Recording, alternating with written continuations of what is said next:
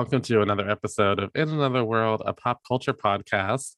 And I am your host, Zachary Landolt. And today we are talking about something that I've been waiting for a solid, I guess a year. I'm trying to remember last when we first heard of this, but we're talking about the Sex and the City reboot, continuation, however you want to look at it, and just like that, and comparing it to its original show, Sex and the City. And I am joined by a dear friend of the show, has been on many times to talk about Smash, not to completion, but we almost got there. It's from Awards Daily. It's Joey Moser. Hi, we can pick right that back up. You don't think that I'm ready to do Smash anything? It's been a long intermission. I think we got like 3 episodes from the end. Just kind of like, Listen, I just kind of let it go. Not to reference Frozen. Bitch. How are you? I'm good. I would say, to reference episode 3, is like, hi, I'm Joey Moser, and I'm used to getting rammed from behind. Oh my.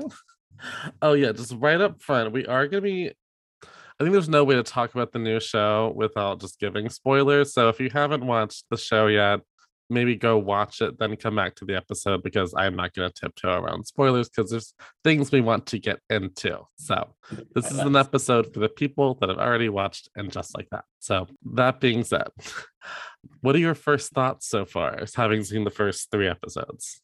I after the first 2 dropped, I felt like I got somewhat defensive of some people online, because the show went off the air in 2004, I think, right? Quite literally, like, an entire generation has pretty much come of age. And I feel like all these people, not all these people, but a lot of people were just like, oh my God, it's not the same. And I was like, yeah, it's not the same. They're in the 50s. The world is completely different. Completely different. Like, truly wild. Yeah, and it's just like, I'm sorry that they're not making like cum jokes and like, but give them time, you know what I mean? Like Louis Vuitton purse references. I'm like, there is a Pashmina joke that was so over my head that I was Miranda. Like, I don't know what any of those words mean, but okay. Well, I sort of appreciated the it starts in a very dramatic direction very fast, as the internet quickly found out. And I didn't mind that. I think it makes the comedy, when the comedy does come, I think it pops a little bit more. But I feel like, I don't know, I appreciate what it's doing, and it's doing something different, and I'm a little impressed with them taking the balls to do something different. And they're not shafting us as an audience, like it's good. Listen, if Samantha can't be here, we can all just be Samantha. So this being a pop culture podcast, I usually do your birth in pop culture, but you've already been on the show before, so we already know about your birth in pop culture. So I'm instead going to look at a moment in pop culture, comparing where culture is at now and where it was when Sex and the City premiered on June 6, 1998. So the culture in 1998 in June, the #1 movie. To my surprise, I never thought this movie would have been a #1 movie, but it was The Truman Show, starring Jim Carrey. He was raised on live television without ever knowing. Is he looking at us? But the only thing they couldn't control is what he'd do if he found out. Jim Carrey, The Truman Show, rated PG. Yeah, because that movie went up against, I remember it came out the same weekend that A Perfect Murder came out. Ooh. And I was really into like oh God, I can't think of the word, like thrillers, kind of like that. It was a remake of a Hitchcock movie. Both of them on the same weekend. Sorry, go ahead. Oh no, we love thoughts. We love thoughts and commentary. We love thoughts.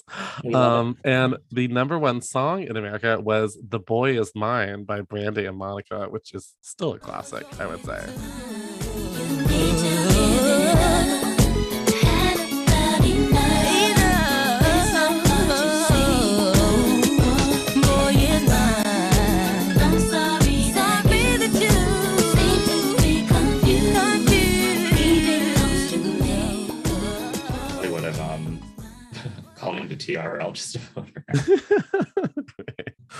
And honestly, for episode 3 of And Just Like That, The Boy Is Mine is like, it's all playing my head the entire time. And then culture where we're at now, like the number one movie when this premiered was Encanto. Let's go! Disney's Encanto is enchanting. So perfect. It's a mystery that keeps surprising you. It's pure bliss. From the studio that brought you Frozen comes a movie experience you can only see in theaters. Disney's Encanto, rated PG. Tickets available now. I haven't seen it, but I don't think I will. I don't see children's movies very often. So there's nothing against the movie. Okay. It's just the way it is. And again, a very apt song for where Carrie Bradshaw's at in the new show. The number one song is Easy on Me by Adele. No. Go easy on me, baby. I was still a child. Didn't get the chance to feel the world around me. Had no time. Very true. Yeah. That's where we're at. 2 emotional songs, and we've got Jim Carrey and Pixar. That's where we're at. Now I have a question. What do you love most about the original series? Like, what was it that made it your jam? I think this hit what was 98. So I'm older than you, Zach, so shut up. 98 in June, I was 14. Oh, you're not that much older than me. Would you please? Okay, well, let's just skate over that. So I think I was obviously not out. I was not this flamboyant and queer as I am now, but I remember watching the show and really wanting to catch a glimpse of New York City because I had been there maybe once or twice before. I feel like this is a show, like, not to get super analytical about it, but there was like, it's about the female gaze and like what they want. And this was unlike anything that we have had on television before. So I also feel like I tried watching the show because I wanted to see if there were any naked men on the show. Yeah, we saw some asses. Nice. We finally saw a dick in the movie, but it's about it. Not like the side, like a good 52% of the dick. Enough that I was like, good for who he's married to. Yeah, good God. But I really just tuned into the show because I was a huge Sarah Jessica Parker fan from the get. Like, I was 9 when I watched Hocus Pocus. I probably shouldn't have watched all of the movies that made in the 90s. Like, wasn't Miami Rhapsody? Oh my God. If Lucy Fell, renting those primetime video. What a choice for like a little 10-year-old to be watching If Lucy Fell. Yeah. For me, it was more like, I remember, of course, Hocus Pocus, but I also was really into Mars Attacks, and I love her in Mars Attacks. Oh my God. I kind of just love that movie. And Ed Wood, because I was a weird little kid watching movies that I didn't fully understand. I know. I think that I was always sort of a little defensive about how some people talk about Sarah Jessica Parker. I think she is a really great example of an actress who is very beautiful, but very like I remember going to see Hocus Pocus. I was like, ooh, I like her because she's the pretty witch. Yeah. And then I remember seeing her and other stuff, and I was like, oh no, she's funny and like she can pull off that like really ditzy. She has that theater training. Yeah, we stand a theater actress. If they've been on the boards, we're all about it. Once Upon a Mattress. Oh my God. Can you even? So that's really why I tuned in, and I sort of fell in love with like the fantasy of the show. Like, I feel like some people maybe take the show a little too literally. Yes. My God. And I think something, not to jump to the new show, the new show is a little bit more of a reality, and the old show is more of like a New York kind of fantasy. It's kind of like a fairy tale, but more of like a fantasy of women doing it for themselves. And Manolo Blahniks. Yeah. And lots of, as you said, cum jokes.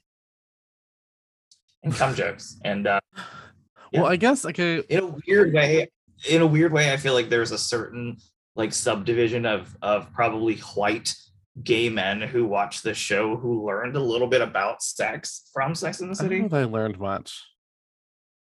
Other than like, I mean, I think about like, well, I don't know. You know the thing when you're younger, things like fly over your head. So it's not even that I think stuff like stuck in my head that much. And then later, like now I'll go back and watch old episodes and be like, oh wow, eating ass, you know.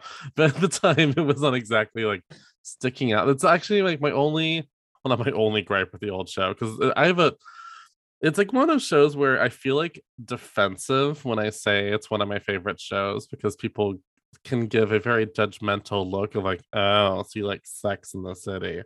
And I like to say I think the show itself is now, you know, admitting where its shortcomings were originally. I think we can all, you know, say that, but you can still love something and see how it could have been better. And it was a moment in time. It was an imperfect moment in time. But I do wish like there was gay representation on the show. But I did feel like they sort of kept it separate from like, it's weird, like Charlotte and Carrie both have like very close friends that are gay men, and yet they are never invited to brunch. Like I'm sorry, like that's like not accurate. And it feels homophobic is what it does. And I feel like they're trying to mend that now. At least it feels like so far in the new show. Yeah, there's I feel like maybe the show sort of was on like the cusp of how much the gays burst into television, and like what the show debuted in 98. Yeah. Will and Grace also debuted in 98. Yeah, good point. 99. And then there was just like a veritable explosion. It was like fact. But maybe it wasn't maybe they didn't have them go to brunch and stuff like that because it wasn't in fashion yet. Boo. I'm sorry, yeah, you know. Boo. Go back and read the core four. Let the gays in. So I guess that's my next question. Of the original show, who was your favorite of the core four characters? That's so pathetic. I'm like, it's so hard. It is hard. I, for some reason, and I don't like admitting this, I was sort of always attracted to Charlotte's. I'm trying to think of the right word. Yeah. Kind of more how naive she was in the middle of a club, you know. I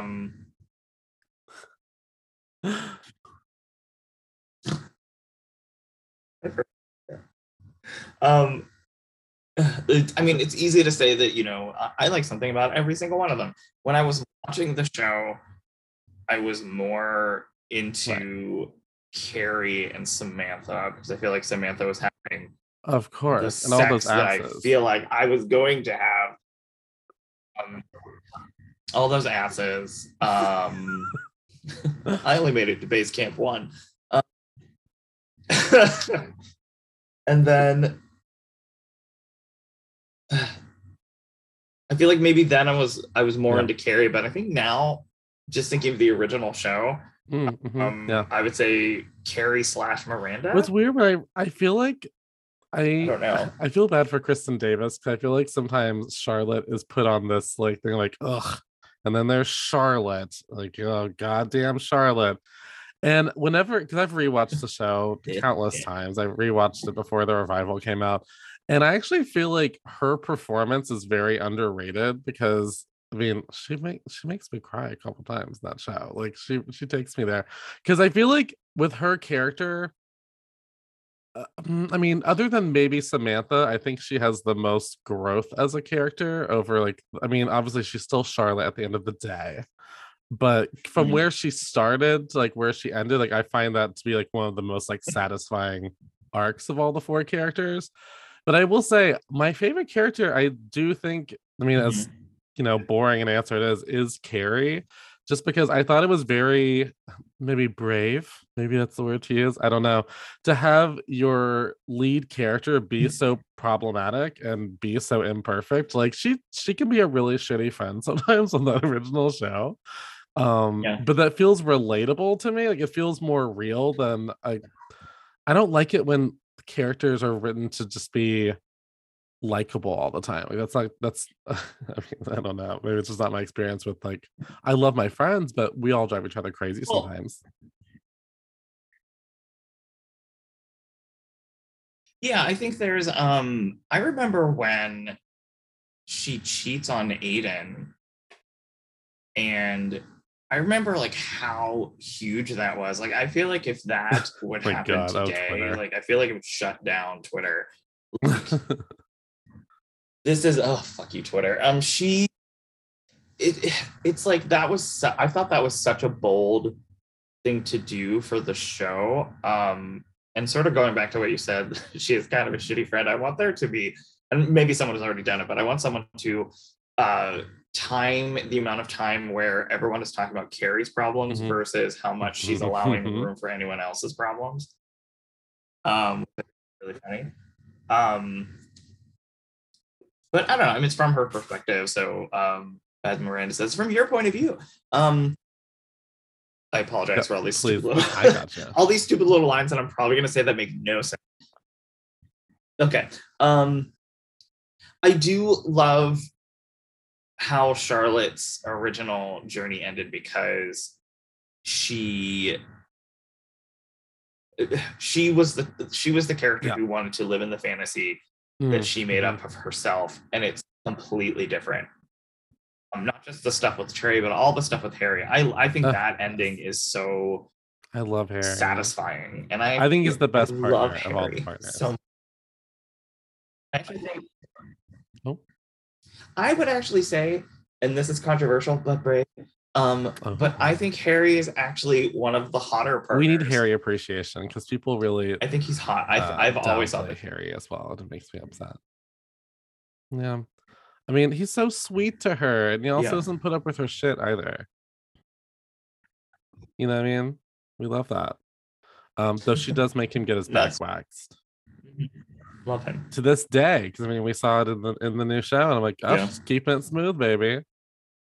Or maybe just all those years of the waxing, maybe it's finally stopped going back. Maybe we can only hope. Maybe the nerves are just deadened on his body.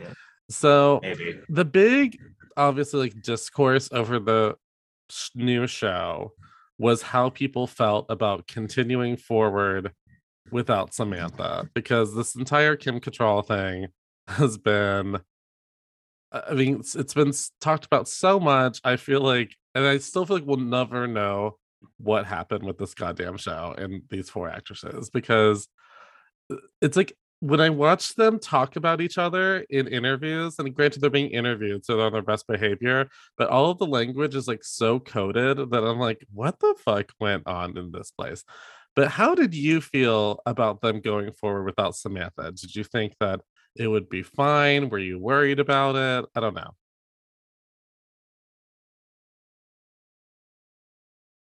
know. Same. I was kind of worried because I mean, just on people have said this, just on like a sex level, she was having the most sex. I've heard that somewhere before. Sex and Sex in the City. She the thing that I thought I was gonna miss though was I thought Carrie always opened up to Samantha in a different way than she opens up to Charlotte or I was going to miss that. Like, she was the first person to tell Samantha was the first person that Carrie told about the affair that she had. There's like a trust that she has with Samantha, because Samantha doesn't judge people as much as other people do. Across the ocean, let me tell you. Until you fire her, exactly. Yeah, that's it. I was gonna worry about that, and now that I've seen the first couple of episodes, the direction that they're going in, I would be curious to see how she fits into that world.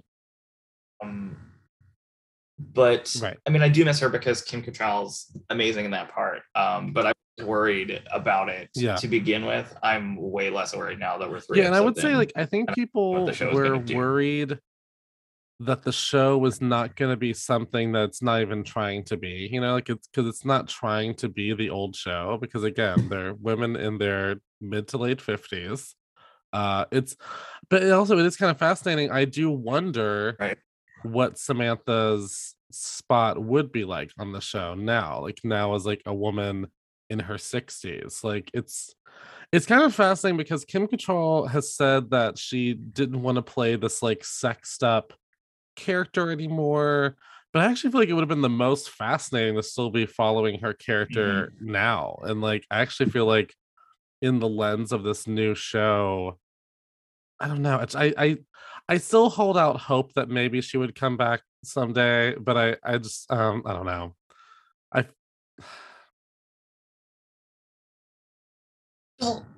think I've said this to you before, but I still have a weird feeling. I don't know. Maybe it's just a little too much Charlotte in me. That's too optimistic. Maybe she's in episode 10. Maybe it's a super secret thing. Who knows? Maybe the final shot of the last episode of this season is Samantha stepping out of a car. I don't know. Maybe they would do that and not see her face, and maybe they're just We've got you now, bitch. Cattrall, you have to be on the show now. Well, she's being very quiet about the show. She hasn't really said anything. Got you. I wonder if she does watch it, I would love to hear her opinion, because and I would say, it in like, a more complex even direction. given the dirt that she spilt on Sarah Jessica Parker and the show, though I don't really call it dirt because I'm not even sure like what's reality, what's like perspective, what's, you know, I don't know. I wasn't there. I did not work in the offices of Sex and the City, so I do not know.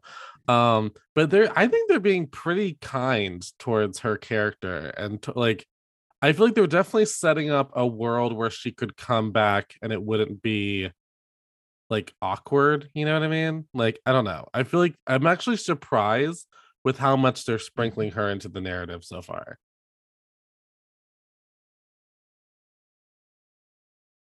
Well, even in episode 3, when there's that conversation between Stanford and Charlotte, and she said, I tried to find a place for brunch where Carrie hadn't been to with Big or Samantha. Right, exactly. Need to put that in there. It's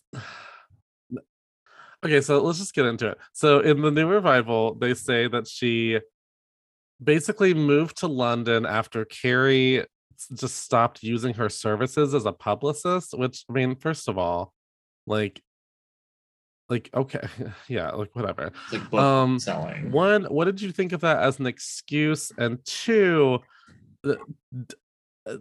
how does it feel to you in terms of her character? Because as you said before, I actually agree with this.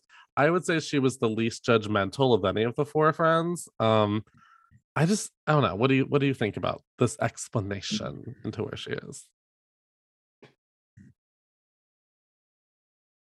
I think it's wise that because what I thought what they were going to do, they gave us not a second scene, to even breathe before it was brought up. Bitsy Von Muffling. They're like, hey, Bitsy, you know. First of all, how dare they bring her back and not Nathan Lane? I was like, this is a crime. I'm sorry, why'd they have to kill Nathan Lane? And first of all, dead? How dare. And just like that, Nathan Lane died. That's all there is. And just like that, Nathan didn't want to be a part of the show. I think it's wise that they didn't just do that, because that's what I expected them to do. Like, conversation. Humor, but, she's not dead. Okay, that's it. They're gonna. No, she's not dead. Like, I was expecting like Kristen Davis to be like, she's not dead. She could come back at any time. Like, just look directly at the camera. I thought it was wise that they did that because I feel like that makes it more makes it more real. But I feel like it makes the loss of her presence a lot more connected to the story. And maybe that is a calculated move with potential plans that they're going to do. Who knows? But I think that's here's smarter than just being like, Kim she's not here. Cattrall, And she doesn't have like a show on the air or anything right now, right? Well, she's doing with the Queer as Folk reboot or something. She's doing something. What is she doing? Do you know this? There was some project I remember they talked about. I know she was on that really pulpy soap opera on Fox for like a second, but then it got canceled.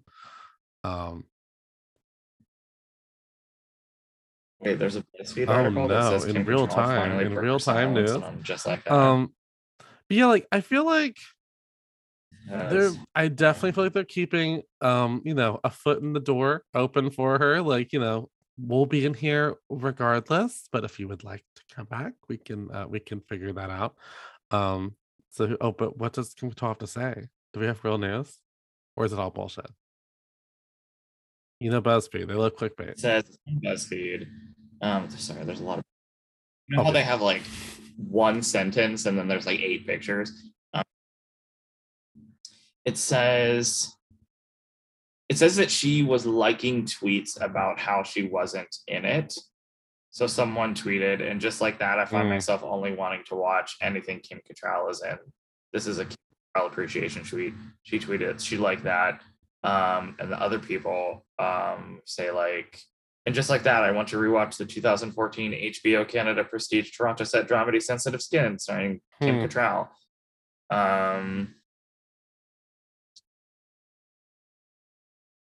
So I don't think she's made like a direct. I was about to say, I even researched this last night. I thought you were like in real time news. Classic BuzzFeed. They love to misdirect. Lies Minnelli. Yeah. Who was in the first movie? No, second movie. Yeah. So yeah, I don't know. I wonder how long they can continue without her presence. I mean, I'm not missing her. I will say I haven't been missing her so far because that's the thing. Like they brought in so many new characters into the show this time, and so it doesn't feel like there's like a big loss there. I don't know, at least for me.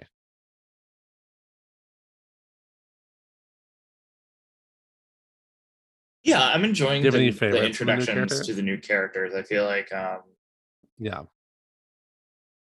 I mean, I love Sarah Ramirez, point blank period, in anything. Do I still listen to the song she sang? Do I watch her performance in the Tony Awards from Spamalot? Yes, of course. Of course you do. I only have a heart and a head. And I just love the and energy coming from Sarah Ramirez. It's like, and I think everyone's gonna fuck her or them. Excuse me, them. Yeah. Them. Yeah. At the end, I was like, that's it. she's gonna just take over the whole thing, and everyone shows like she's gonna fuck everyone. Good for her. Yeah. So at the end of the first episode, we get a big moment. Well, and just like that, Big dies. Why? What happened? Now, I can't even say that. Okay, so the thing about this show is, as an obsessive fan, I unfortunately looked at like every Instagram like post that I saw about this goddamn show from like both the official Instagrams, but also just like fan Instagrams. There was so much like internet sleuthing going on with the show.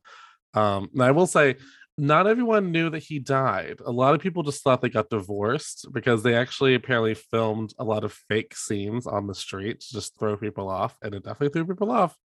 But there was a moment in the first episode of the new series where Carrie is leaving the apartment and he just lingers and looks at her like I'm just looking at you, kid. And I was like, oh, he's dying.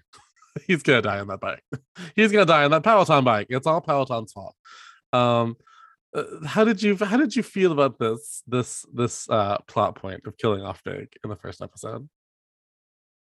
Yeah, his death. How do you think about his death? His death? Death to all men. Death. His death. To all men.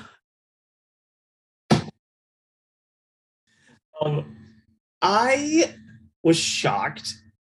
I knew that he was going to die because no one does a montage juxtaposing dramatic piano music and working out without somebody dying. That in all seriousness, not to be snarky, but I was like, oh, he's dead.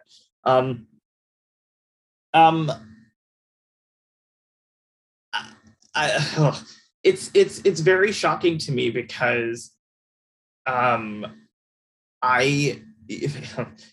makes the events of the first movie seem real silly. We were like, oh, I almost didn't get married to you. I'm gonna beat you with flowers. I am humiliated. I am humiliated. That is a goal of mine, to scream, I am humiliated with that amount of like. But also I love when humiliated. Charlotte's like, no, no.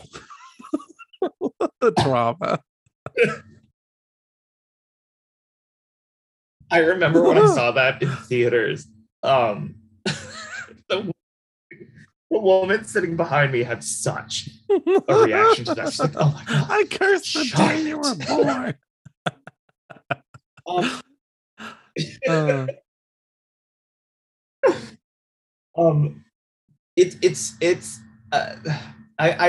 was so shocked by it that in a way that I had worried that my feeling was going to be like, well, the show feels pointless now because of this. But my immediate thought was, this is how they're going to start it. This is their springboard point of the show. So I thought it was very interesting because I was talking to a friend on another podcast about this, and I said that I thought it was kind of a natural, like when I thought about the idea of like, what if they kill off Big at the beginning of the show, I was like, oh well, that would open up a lot of story, because it would literally just like, first of all, it would make Carrie single again in her 50s, and like, you know, how do you navigate that? And I thought that'd be interesting to go to a more like a dark and heavy place mixed with comedy. Like I thought that would be if you're gonna do a new show, like why not have it have a different vibe? And I definitely feel like the vibe, like there are things that feel like the classic show, but then like it definitely feels darker, it feels and heavier, and it feels I don't know, more grown up. I don't know, it's I think it'll be interesting to see how all of this goes. But it did shock me. Also, why didn't Carrie call 911? It's the question that everyone's asking on the internet. My theory is that she was in shock, first of all. And also, he had a history of heart disease. And I feel like I said this to someone, they were like, but she's not a doctor, she shouldn't make that prognosis. But I said, well, maybe she like could just tell from like his face that like it was too late. Like he had been sitting there for too long. Like he was like, I don't know, he wasn't gonna make it. I felt like in a dramatic way that she knew that there was no point in calling. That's kind of, yeah, and it felt like he held on just for her. Yeah. I mean, my husband is a doctor, and he was yelling at the television. It was like 2 a.m. when we watched the episode, and then he was just like, call 911. He just kept yelling at He's like, call 911. It's TV. Like, it's TV. Too late. I was like, shut up. Like, granted, maybe she did call 911, but then when they got there, he was dead. Maybe she just wanted to hold him for a second. Yeah. I think it honestly would have taken away from the scene if she was like on the phone. I mean, her acting doing in that stuff. scene, I think it's more like, about the connection between the two of them. Yeah. I even talked to people who said, I don't like the show, I don't like her acting, what is it with the hatred towards Sarah Jessica Parker? Like, I know so many people like, oh God, I don't like Sarah Jessica Parker. And it's so ironic because, well, other than one person, all these people that have worked with her throughout like her career all talk about what like a nice person she is, like how lovely she is to work with, how down to earth she is. And yet, for some reason, I don't know if it's the Carrie Bradshaw effect of just like she comes off like an uppity bitch to people or something. I don't know. What do you think it is with SJP? Yeah. I mean, she's a very private person. And she's a very like I feel like a lot of times when someone is Yeah. named like a fashionable person, or every time they step out and everybody wants to know what they're wearing, for some reason I think those people get Yeah. sort of a bad rap, or they seem superficial. And when you couple that with like in interviews, like she doesn't talk about her private life. She barely Right. talks about her kids in interviews because it's not appropriate to Even what though I they're think supposed she's to be a interviewing her for. lovely interview guest. I think she, yeah, and I think she's also, Yeah. I She's a think weird she's also theater like kid. a little She has that weird awkward. theater kid vibe. Always, yeah, I think she's the type of like theater kid who likes doing the work. I feel like that part of Carrie Bradshaw, like where she doesn't like, Yeah. like she doesn't like looking at herself in an odd way. I've always thought that that was very true. You don't to know her Sarah personality. Jessica Do I know her? Absolutely not. Is that probably Right. completely wrong? Oh, she's in the kitchen. I do. I mean, she's Doing her downstairs. sweaters She's in the waiting stove? for. Yeah, no, she doesn't. Oh, yeah. She's just relaxing. Oh, and just It's like Thursday. that. My new episode is on. I don't want to talk about it. Just like that. Yeah, I I'm don't staying know. I down just here. first of all, one of I went down this rabbit hole one day during quarantine where I just was watching all of her appearances on the David Letterman show, and she's just so like I don't know, delightful because you can tell there actually are like friends in like real life outside of her being on his TV show, and I'm just like, how could anyone hate this woman? And yet Kim Cattrall does. I will never forget, just because I was like, wow, the drama. Like, what is the story here? When Kim Cattrall's brother passed away, and she had made a post like, oh, I'm so sorry for your loss, like sending you love. And she was like, I don't need your sympathy or your your love, Sarah Parker. You're not my friend, and you will not use my brother's death as an opportunity to restore your nice girl image. I was like, Jesus. Wow. Oh God, it's like even just hearing you like say that like makes me want to like crawl under my Like, desk and die. my God. I oof, mean, I that's, absolutely. I was like, well, maybe that was the that's- grief. and I think talking. Sarah Parker is a emotionally intelligent enough person to be like, that has probably nothing to do with me. And that's fine. For me, it's like I'll never forget just Kim Cattrall very calmly saying on, first of all, the Piers Morgan show. So let's remind ourselves where she was. We're like, we weren't friends. We were colleagues.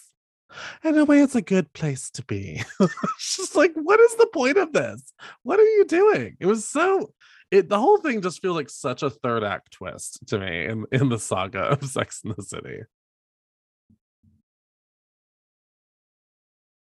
I had always wondered if maybe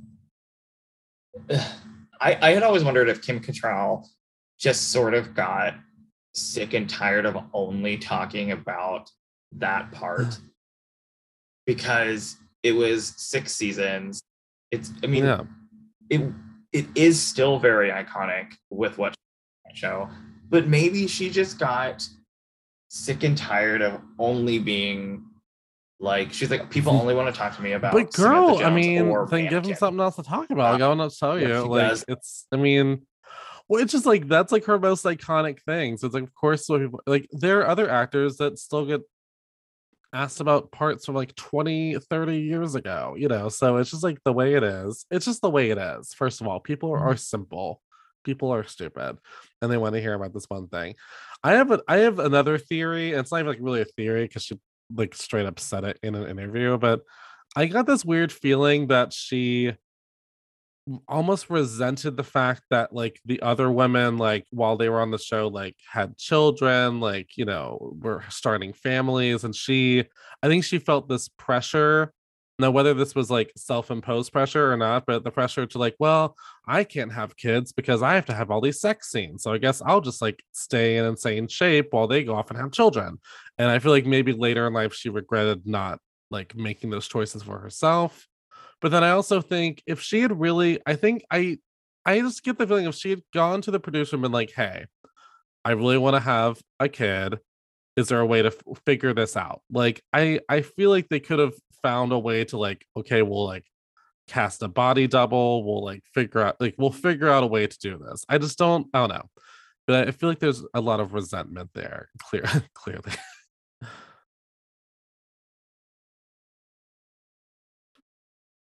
Yeah, it is sort of very anytime it's brought up, it is very loaded. And I feel like that. I watched that Yeah, Piers Morgan first of all, interview Piers again. And it's Morgan, just like, ah. can we not go on Piers Morgan? Yeah, So I don't know.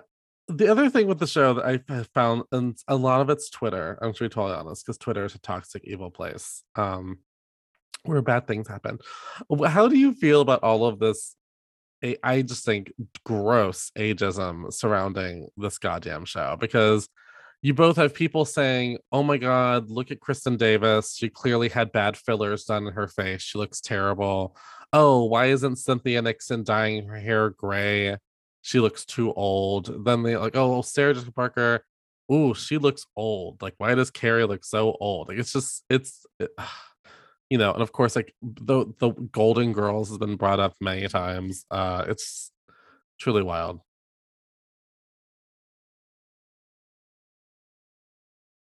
Um, I think I've always thought that all of that was disgusting and it's gross. We don't do it to men. Sort of stuff that the show has brought up a little bit, like in its original run. Obviously, probably more so what it's going to do later. I think I think it's really gross. I think that there's always been a lot of Ugh. really horrible things said about Sarah Jessica Parker in general. I don't want to repeat any of them because I don't want to give those She literally was even a words any joke sort on of Family weight. Guy I once, like think a that is completely horrible. unneeded joke about like it was. I remember being like, "I fuck this I, show." That's why I stopped watching it. Actually, of all the things it did, yeah, it's I just just think gross. Also, I it's don't. I'm sorry. Like, it's I'm just gross. gonna I think say it's it. disgusting. I don't think she's an unattractive woman. Like, whenever I watch the show, I'm like, she's a gorgeous lady. Like, there are times I don't love the hair choices she did on the show, but like, it's just so wild to me that there's this weird. I don't think it's everybody. Obviously, it's like gross, awful people, but like, yeah, there is this like thing about I won't even ref- comparing her to a certain type of animal is what I would say. But look it up. You can find it. Yeah. Um, I think the first thing when I started watching episode one, and you see her in Hmm. that, you I see her in the love the hat. restaurant. She makes bold fashion choices with a little hat. I messaged my friend Megan immediately, and I was like, Mhm. she's has always been just so stunning to me. She's the type of person who Yeah. is charismatic without having to say anything. And I think there's something, and I also don't like it when people, I mean, speaking about looks and her fashion choices being like the character choices on the show, like, I don't think Carrie Bradshaw Oh, cares good about Lord. your like the 50 worst looks. Like, what was Carrie Bradshaw doing? Guess what?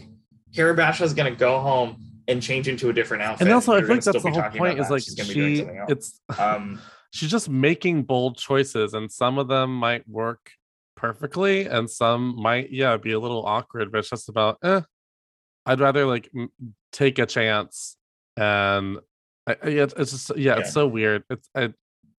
It's like what people love about the show is like the fashion, but they also like rip it apart.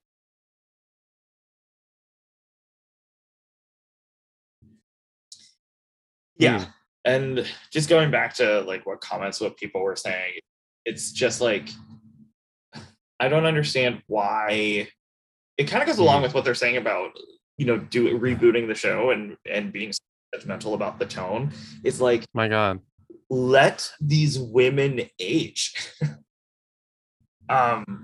You don't, anytime something is done with a woman, especially when they talk about aging, we don't talk about it, and it's automatically stacked with so much more derision, and it's analyzed way more. And like, I don't hear you bitches talking about how bad Michael Douglas and Alan Arkin look in the Kominsky You know what? Method. They're old men. They could not walk the way that Carrie Bradshaw walks in Just Like That. She cannot. They cannot go from the Upper West Side to Chelsea like she does. There were so many jokes about like, what is this, Golden Girls in the city? Like, but you think about, when Golden Girls premiered, surprisingly, those actresses were like comparably aged to the women that are on this show. And I do think there is something about progress in terms of like how the women on Golden Girls were presented, like literally like 4 old biddies, even though they were probably like in their late 50s at the time, with how like these women are living very different lives with how they're being presented in this show. So maybe it's because I'm a gay. So I've been watching older women since I was a child. So I'm like, oh, good, they're old now. So we can get into old lady stuff. We can watch them be older women. Like, I was like so excited for that. So it's just, I don't know. We're in different places. Internet trolls. I don't get you. Well, it's just like they don't. It's such a clear sign that people are not interested in doing anything but tearing down how they look or how old they are, when especially the show trying to talk about grief and different chapters of life, how like and things like change. Like, it's so funny. People like, this doesn't make any sense that Samantha's not here. And I'm like, I can tell you that like I have known older women that had friends like that they had been friends with for decades that they're not in contact with anymore, because just shit happens. Things change. Like, again, we haven't followed these characters since the last movie, like for 11 years, like, almost 12 years. That's a big chunk of time. And you do think like, what is like Samantha like in her like mid 60s, as opposed to like the last time we saw her, she was like the age the other women are now, So I don't know.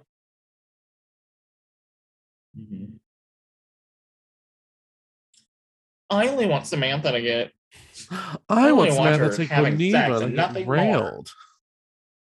Like, like.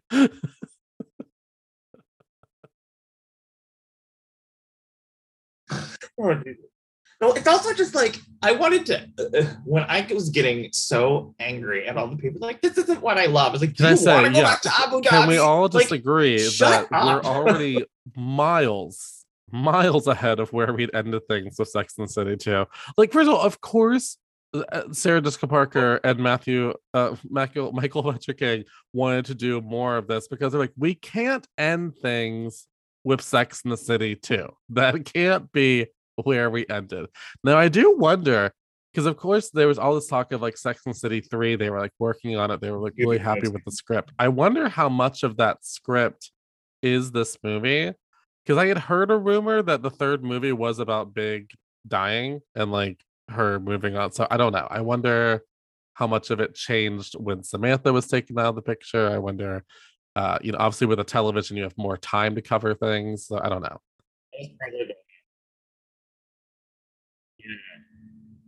I wonder. Sure. I kind of like that they're doing it as a show more than a movie. Well, because first of all, can I be honest? I think they never should have made movies. Long, I think they just should have like come back for like little limited series and just like did other little seasons of stuff. They really had more story to tell, because each of those movies is like 2.5 hours long, which is too long for that genre. Like, it's not even like, I like the first movie, but I'm like, God damn, this is a long movie. Like, this movie is way too long. Yeah, and it was It's shortened. 5 Like I saw episodes, this like, uncut edit of it once, and it can be much longer, is what I would say. And it's already a very long movie. So I don't know. I'm happy we're getting a season of television. I am curious, especially with the newest episode. I definitely feel like Miranda's about to be a bisexual or queer. Like I definitely feel like that's where we're headed. I don't know.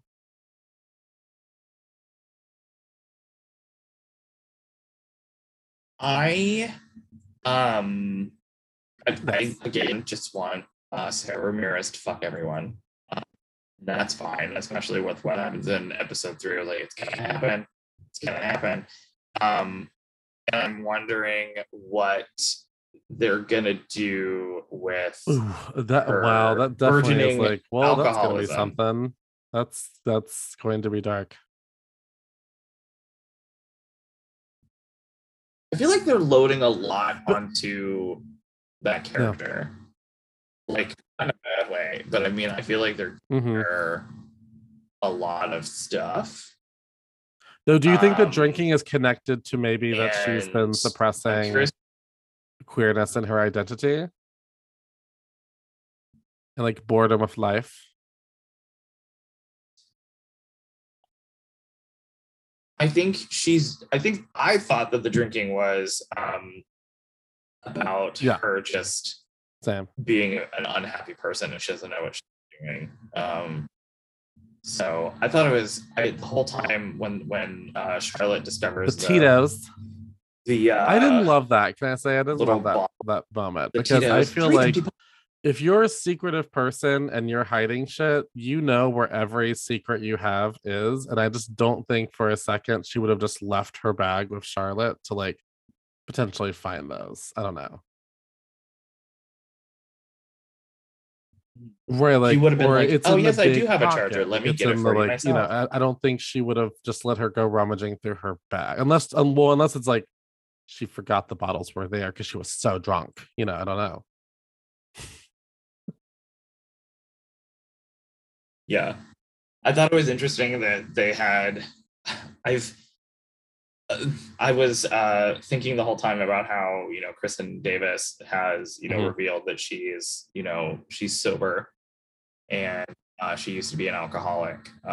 So like anytime that Kristen Davis does something, like when she had that character in Couples Retreat, she Mhm. everybody was on a retreat and there was a lot of drinking, and I was thinking about that, and her discovering the liquor bottles in her bag, I was wondering what that's sort of like as a performer to sort of have Yeah. to act out scenes that, not saying it's triggering, but like that is sort of reminiscent for maybe something that is similar to Mhm. something that happened in your own life. Well, I and think we that also in added the third another layer for episode me. we get introduced I don't to the know. plot line that her daughter Rose might potentially be trans or non-binary. We're not sure where the plot line is going. How do you feel like that has been?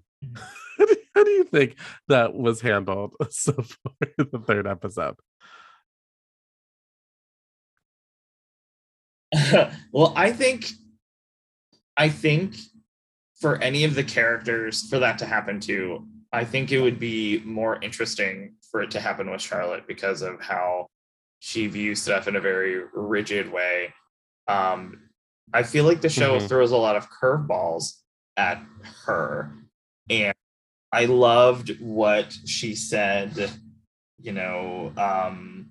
in the scene that she had with Anthony, where Anthony's response to her was, "You're too indulgent with your children." And I thought that was interesting when she's obviously trying to be more compassionate and she's trying to learn more and Yeah. she's just looking for advice. And I think she means really well. I think it's interesting that of the actresses that are on the show, her character is the one that a Hmm. modern audience would probably have the most trouble with, Right. because of stuff we've seen in the original show. But I'm really glad Yeah. that she's not In shock. resisting it, and the character is she just thrown into like the deep end, and she Well, I she like that needs she help, and says to that's him, what she's like, I don't she's know she's what reaching I'm out for doing. it. Like, I don't know how to even approach this, but I don't want to like just ignore it. And I at first I was like, well, Anthony is a gay man. Shouldn't he be more sensitive towards this? I'm like, oh wait, Anthony is not sensitive. He's not a sensitive person. Um, he's an older gay man. And he's older, Oh, wow. older gay, surrounded They by could hot, muscly delivery baked goods to bakery me people. anytime, honey. Any buns they wanted, Jesus and I'd Christ. be fine. I know. I was distracted in that It scene. would just Like be I was like like, going I know it's broke, a just very sporting. important Like, conversation they're having, but like, look at the man behind him.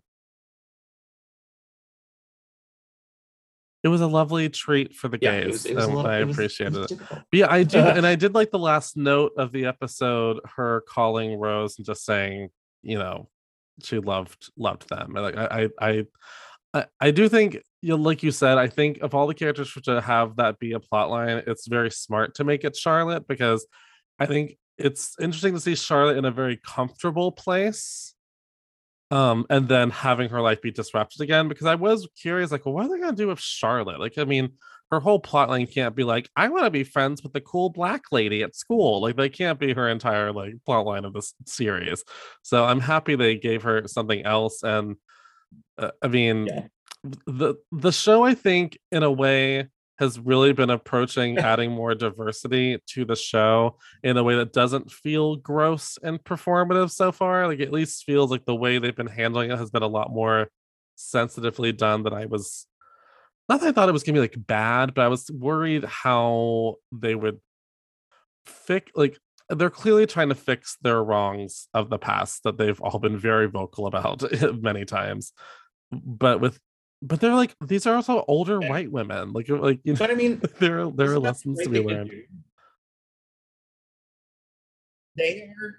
They are at an age where they would be called. They run the risk of I mean, being Miranda called a almost Karen. basically has a Karen They're moment of in the that first age. episode. She does. Has several. That's way. There's the thing on the subway, the thing with the class. Like, someone was telling me, they're like, I was so uncomfortable with Because that it's a scene. I was like, character were you supposed to be love. uncomfortable. That is, I think it's kind of humanizing. It's like, we know she's not a bad person. We know she's actually a very liberal-minded, intelligent woman, and she's just she, like I said, I think she had to Carrie, she's like, I was trying so hard to not say the wrong thing that I was saying all the wrong things. I think that's can be very relatable. I mean, I know I have felt that way before. Yeah, but also, like, there was, when she was having the conversation on the subway platform, I think it was that scene where she's like, but it says in How to Be an Anti-Racist, this is what you're supposed to do. And like, I think that is such an interesting thing to do, to have the reverberations after the last like 2 or 3 years. It felt very true to me to have it in there. And Miranda is the type of character who would, because also she's a lawyer, she would want you to know that she is. I love that it's trying taking to do the right characters to thing. task, like major like even Carrie, there's the whole plot line of the new show. She's on this podcast because there's lucrative money in podcasting. Yeah, good luck with that. When is my check coming? But I love that Sara Ramirez is like, so you can't just like sit there and giggle the whole time. Like, you have to actually like engage with the conversation, and you're being kind of a prude about sex, and you wrote a sex column, because there's definitely been discourse since the original show about why is it that Carrie writes a sex column, and yet she could be, there are times she could be very open about sex, and other times she was a little prudish, I have to say. I mean, my God. Yeah, I bet we could probably just take turns talking about.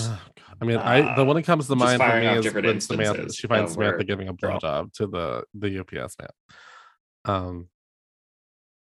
Yeah. Or this part where Samantha wants to have a threesome with the 2 gay guys, and she was like, gay. They're young, they're healthy, and she's like, they're gay. She does.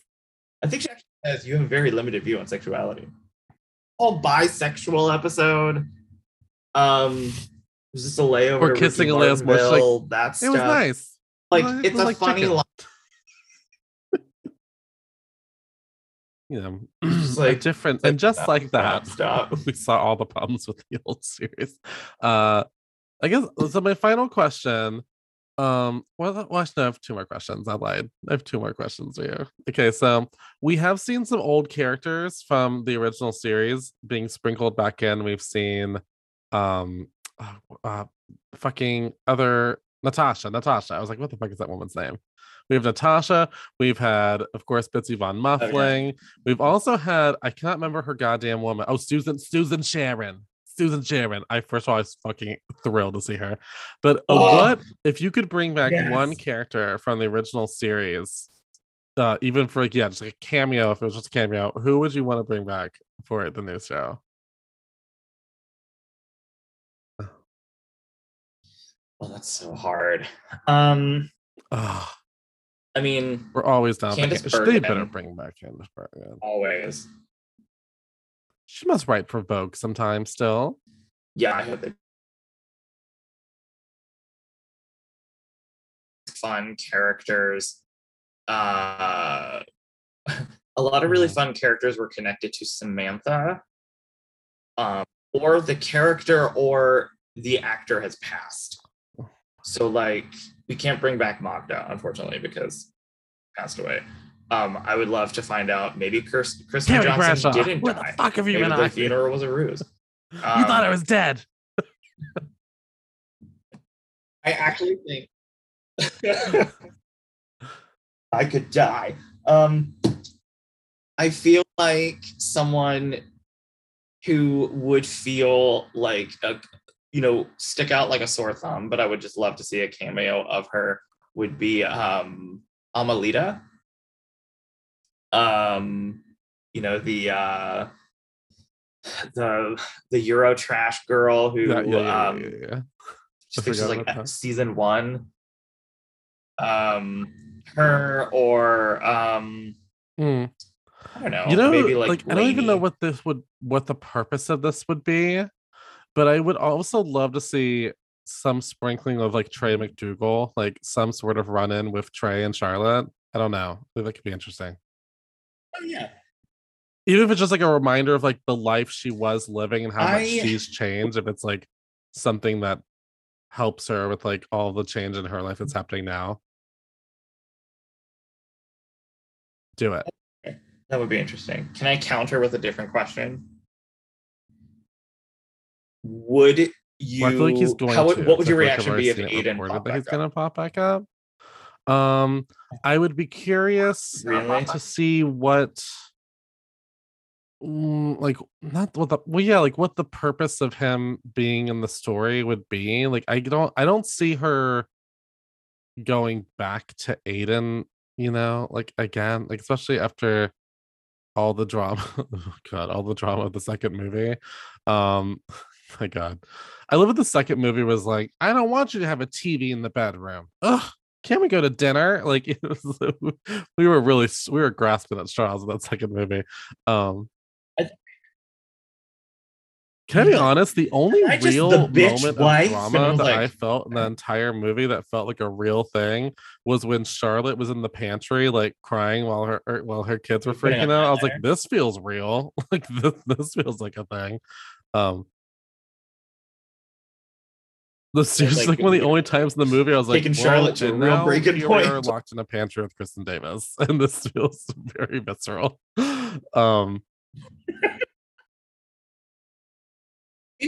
Cosmos and strutting down Fifth Avenue was going to lead to bawling your eyes out while your child was banging on the door. I'm like, well, that feels very dismissive. First of all, her vintage skirt was ruined with icing. That's vintage, Valentino. It's vintage. Yeah, girl, because she's Charlotte. Why are you cooking in vintage? Yeah, I don't know what Aiden would do. I'm curious. I hear he's coming back, but I don't know what the point of his presence is going to be. Maybe they're gonna. They're gonna. Sarah Ramirez is gonna. I keep using the wrong pronoun. gonna run into each other at a Because right now, Sarah like, Ramirez I'm like, orgy. well, Sarah Ramirez definitely gonna fuck Miranda. Like, I don't know. Like, I mean, I definitely was getting those flirtations. Flirtations, yeah. Flirtation. Sure. Can I ask you another question? Do you feel like they're making Like, in terms Steve of, a little too old? Like they're making him. He was like such a it's gonna be such a weird way to describe him. He was always to me like and hot. a jolly little Hot. stud. He was just like, he's so hot. If you guys need something hot to look at, look up the Take Me Out videos from Broadway. Just do it. He was always like the hot, kind of nerdy guy. Now, they've sort of given him I definitely a little feel bit like, of a fuddy-duddy quality. And I think this is probably intentional. They're like, let's because I mean, Miranda says in the third episode, like, oh yeah, we haven't had sex in years. I'm like, girl, if you need someone to I'll fuck have him, sex I with will you. gladly volunteer for that. But I would say you can definitely tell they're trying to lean into like, we're in a different place, we're older, he has a hearing aid now. Like, you know, like, I don't think these are like unbelievable things. Obviously, these are things that happen. I just think first of all, I feel like his role in the second film was nearly like non-existent. So he's kind of felt like a character that's been sidelined since the first movie, because he did have a very strong plot in the first movie. But so yeah, I wonder how much that will be addressed, if maybe she's going to like say to him like, there's no passion in our marriage anymore. Like, I feel like we are literally just eating ice cream and watching TV, you know, and you're clicking on your hearing aid, and that's like all we got. So What was I think one of my favorite lines in the third episode is when they're getting ready doing their dessert ritual. And he's like, what are we gonna watch? And she says, how about that Danish show that everyone said was confusing but worth it? Maybe she's not gonna have an affair with Sarah Ramirez. Open maybe marriage, they're gonna maybe. just Maybe they're gonna open up their marriage. introduce her to maybe an open marriage, or maybe they'll have a threesome. Maybe he will just watch Sarah Ramirez and Cynthia Nixon have sex. You know, we're gonna get because some sex into the show. Like, don't life worth think living. we're not. There we I go. think it's definitely gonna happen. If I think it's gonna, and let me tell you, Cynthia Nixon has never been afraid of those sex scenes in that show. That's what I'll say. Like, I think she has the most graphic sex scene in the first movie. Yeah. Like they have that makeup. Oh, the sex. one after they reconcile. So my last question for you is actually the last question. This is the really last one. How long do you see this new series lasting? Do you think we'll maybe get 2 seasons? Do you think it might last longer? They definitely seem like they really enjoyed doing it. And I from what I hear, Michael Patrick King thinks there's definitely more story to tell at the end of the first season. So it feels like they're all unofficially signing on. I do think it's very unfortunate that the season 2 will have to start with like now the death of Stanford. Like, that's like truly sad. In sort of a weird way, I'm really glad like he didn't pass in like the middle of filming, because that would have been so hard. When he died, just sidebar, I have to say that the thing that I was gonna write something, but I couldn't like make it into an actual piece. There's something about Stanford, even though he's played by a straight actor.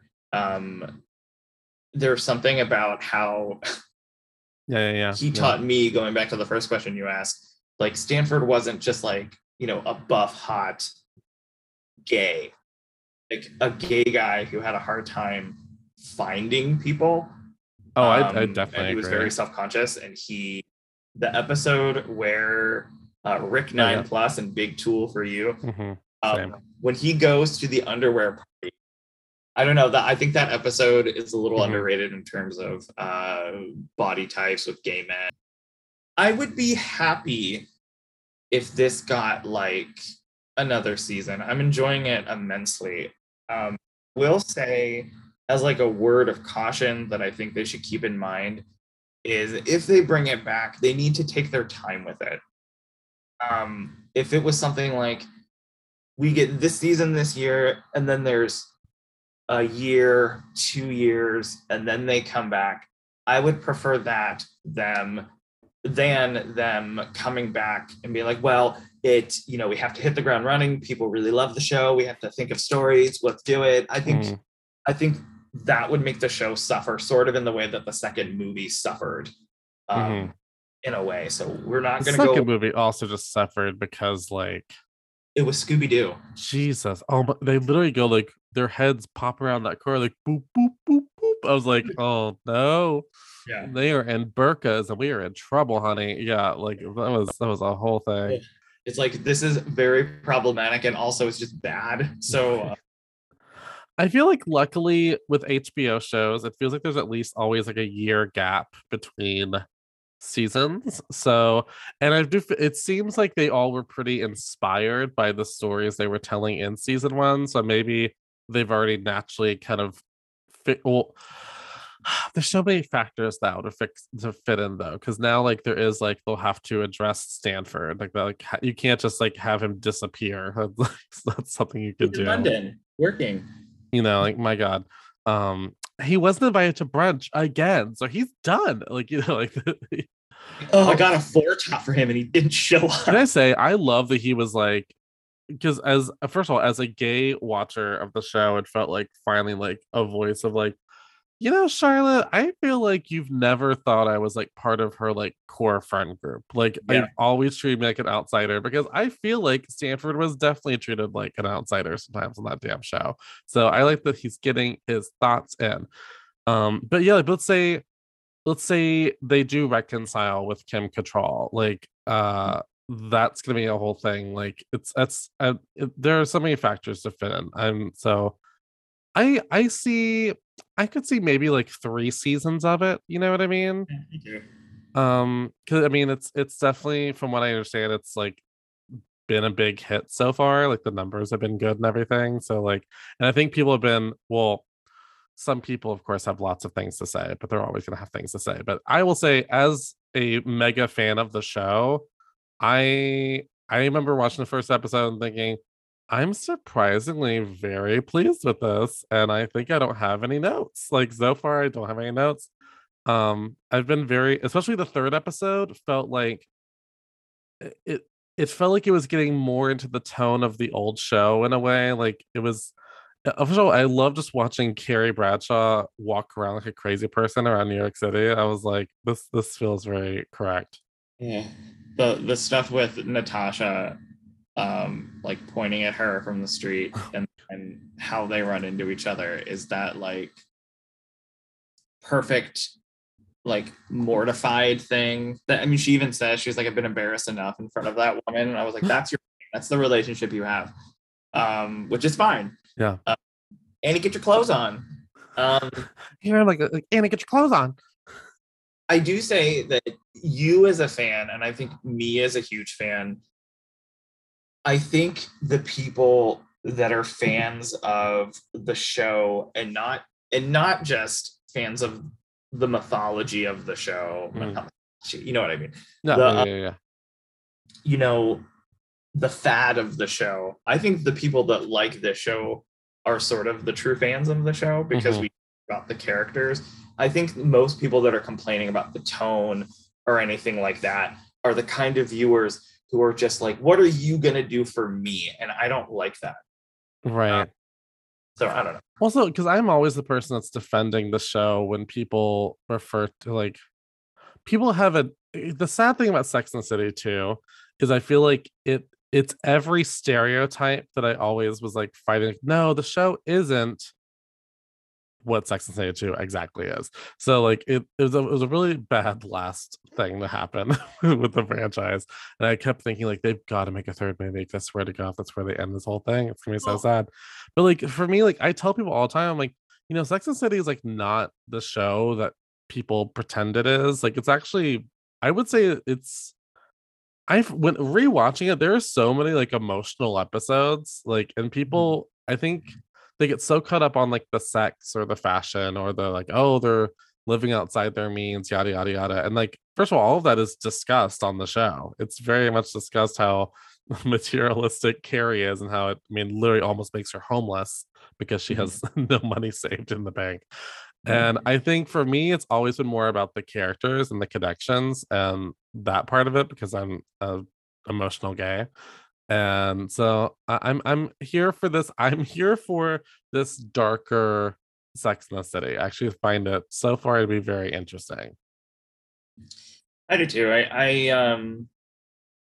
It feels like, and I've said this before, but it feels like with so much distance from the original show, the original series feels a little bit more like a fantasy.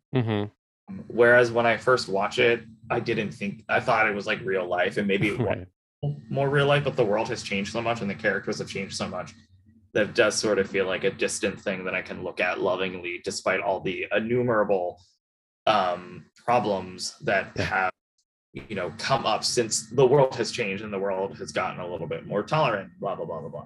Oh, there was an episode of The View recently where Laverne Cox was on as a guest moderator, and they were talking about And Just Like That. And one of those white women, the white blonde woman, whose name I always forget, Sarah something, I don't know. She's some anonymous white blonde woman. It's like, well, in New York City back then, it was a different time, like in reference to how there were no like people of color on the show. And Laverne Cox went, well, I was a woman living in New York City at that time, and I can tell you that like people of color did exist.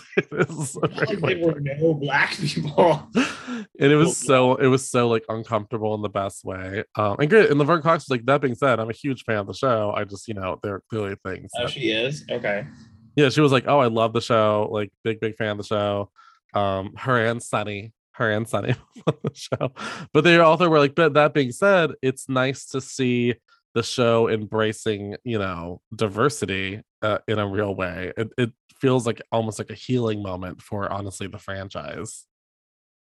Well, and you can't not have that. Like it's very. It feels like a pointed statement if you do that, I think, at this point. Yeah. Even like Succession is like such a white program, but even it has people of color on it. Yeah. Not mad. And also, or it's like if there are no people of color, it's usually for a reason. Like it's usually like a pointed statement about the people the show is about. You know what I mean? And these being such like hip, liberal-minded women, it was starting to be like, where are all the people of color? What's going on here? What exactly is happening? Well, like even the first movie, you bring Jennifer Hudson in to just Louise from St. Louis. Yeah, like it was a narrative that we've seen in so many movies. Like she literally says to Jennifer Hudson, "You brought me back to life," and I was like, "Stop, no." Yeah. She's like, "And I gave you a purse." I gave you the ugliest Louis Vuitton purse I could think so of. Ugly. I'm sorry. When she opens the box and she starts screaming, she's not excited. She's like, "This purse is so ugly." Like, I finally have a Louis Vuitton. It's the ugliest bag. Yeah. Like, couldn't you just gotten her a classic, like neutral colored purse that could be fashionable forever? Like, not like, my God. Well, all that being said, I think we could sit here and chat forever about this, and maybe we'll come back again in the future. We'll talk about how it all wrapped up. But I want to thank you so much for coming on the show, Joey. You're always welcome. I love chatting with you and bitching with you, and I got hot boys with you, and we love it. Now, where can the viewers listen, or where can they listen to you? Where can they support your content, your contributions to the world of pop culture? I am at I just had a stroke and forgot. On Twitter and Instagram at Joey Moser 83. If you want to read anything that we're doing, I have a bunch of interviews still coming up. There's so many. At awardsdaily.com, I write for both the television side and doing some interviews for the film side. I cover the short films for the film side. So there's a lot of stuff there. Oh yeah. And you can follow me at Zachary of No Age on Instagram and Twitter. And you, of course, can follow the podcast at IAW Podcast on Instagram, Twitter, and Facebook. And just like that, we've reached the end of the episode.